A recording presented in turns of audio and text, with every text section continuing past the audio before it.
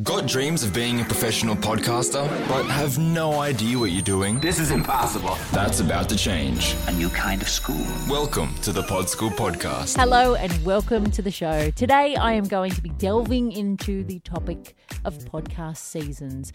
When you are starting out, or if you have yet to start your podcast and you're thinking, holy crap, that's a lot of work and I have to do it every single week for the rest of my life. How am I ever going to be able to come up with that much content?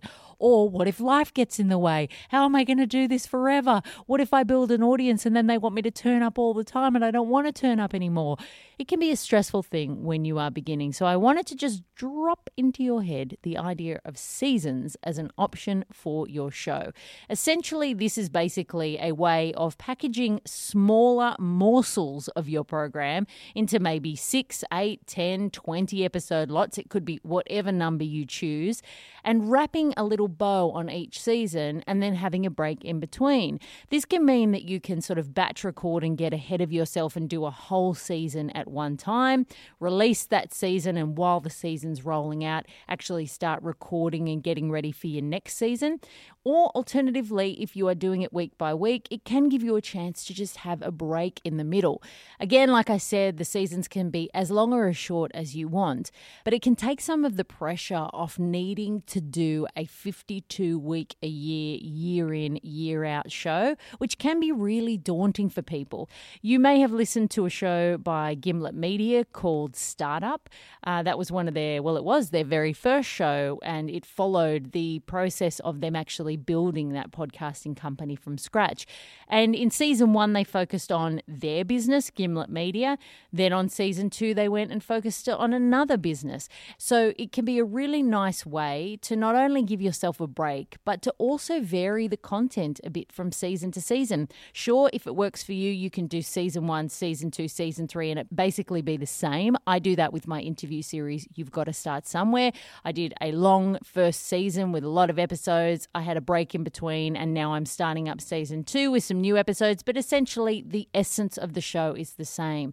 But if you have an overarching theme where you could focus on a different area each season, then it can be a really nice way to break things up and give yourself a little bit of a chance to snooze in between. Remember that there are no real rules about seasons in terms of the length or how many episodes they are. It will always, as with everything, depend on your content and what is best for you and your audience.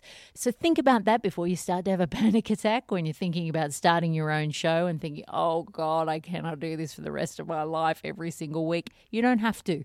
It doesn't need to be something that is going on in perpetuity. Things can exist in seasons. And to be honest, if you wrap an idea up in one season, then it doesn't need to be another one. There are some shows like S-Town, which was just perfectly told in one season. It was a brilliant run of episodes, and of course it leaves everybody wanting more, but it wrapped up just like a really nice film or a really nice television season.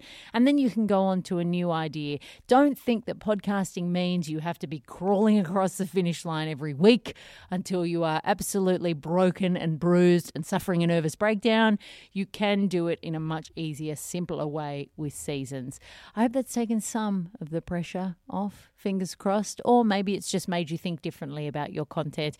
If you've got any questions, please head to podschoolpodcast.com where you can contact me. You can find the show notes for this and other episodes, and also a link to my online podcasting course, Pod School, which is a step-by-step guide through every part of the podcasting process if you just want someone to hold your hand through it, because sometimes it can be a bit bloody daunting, we all know.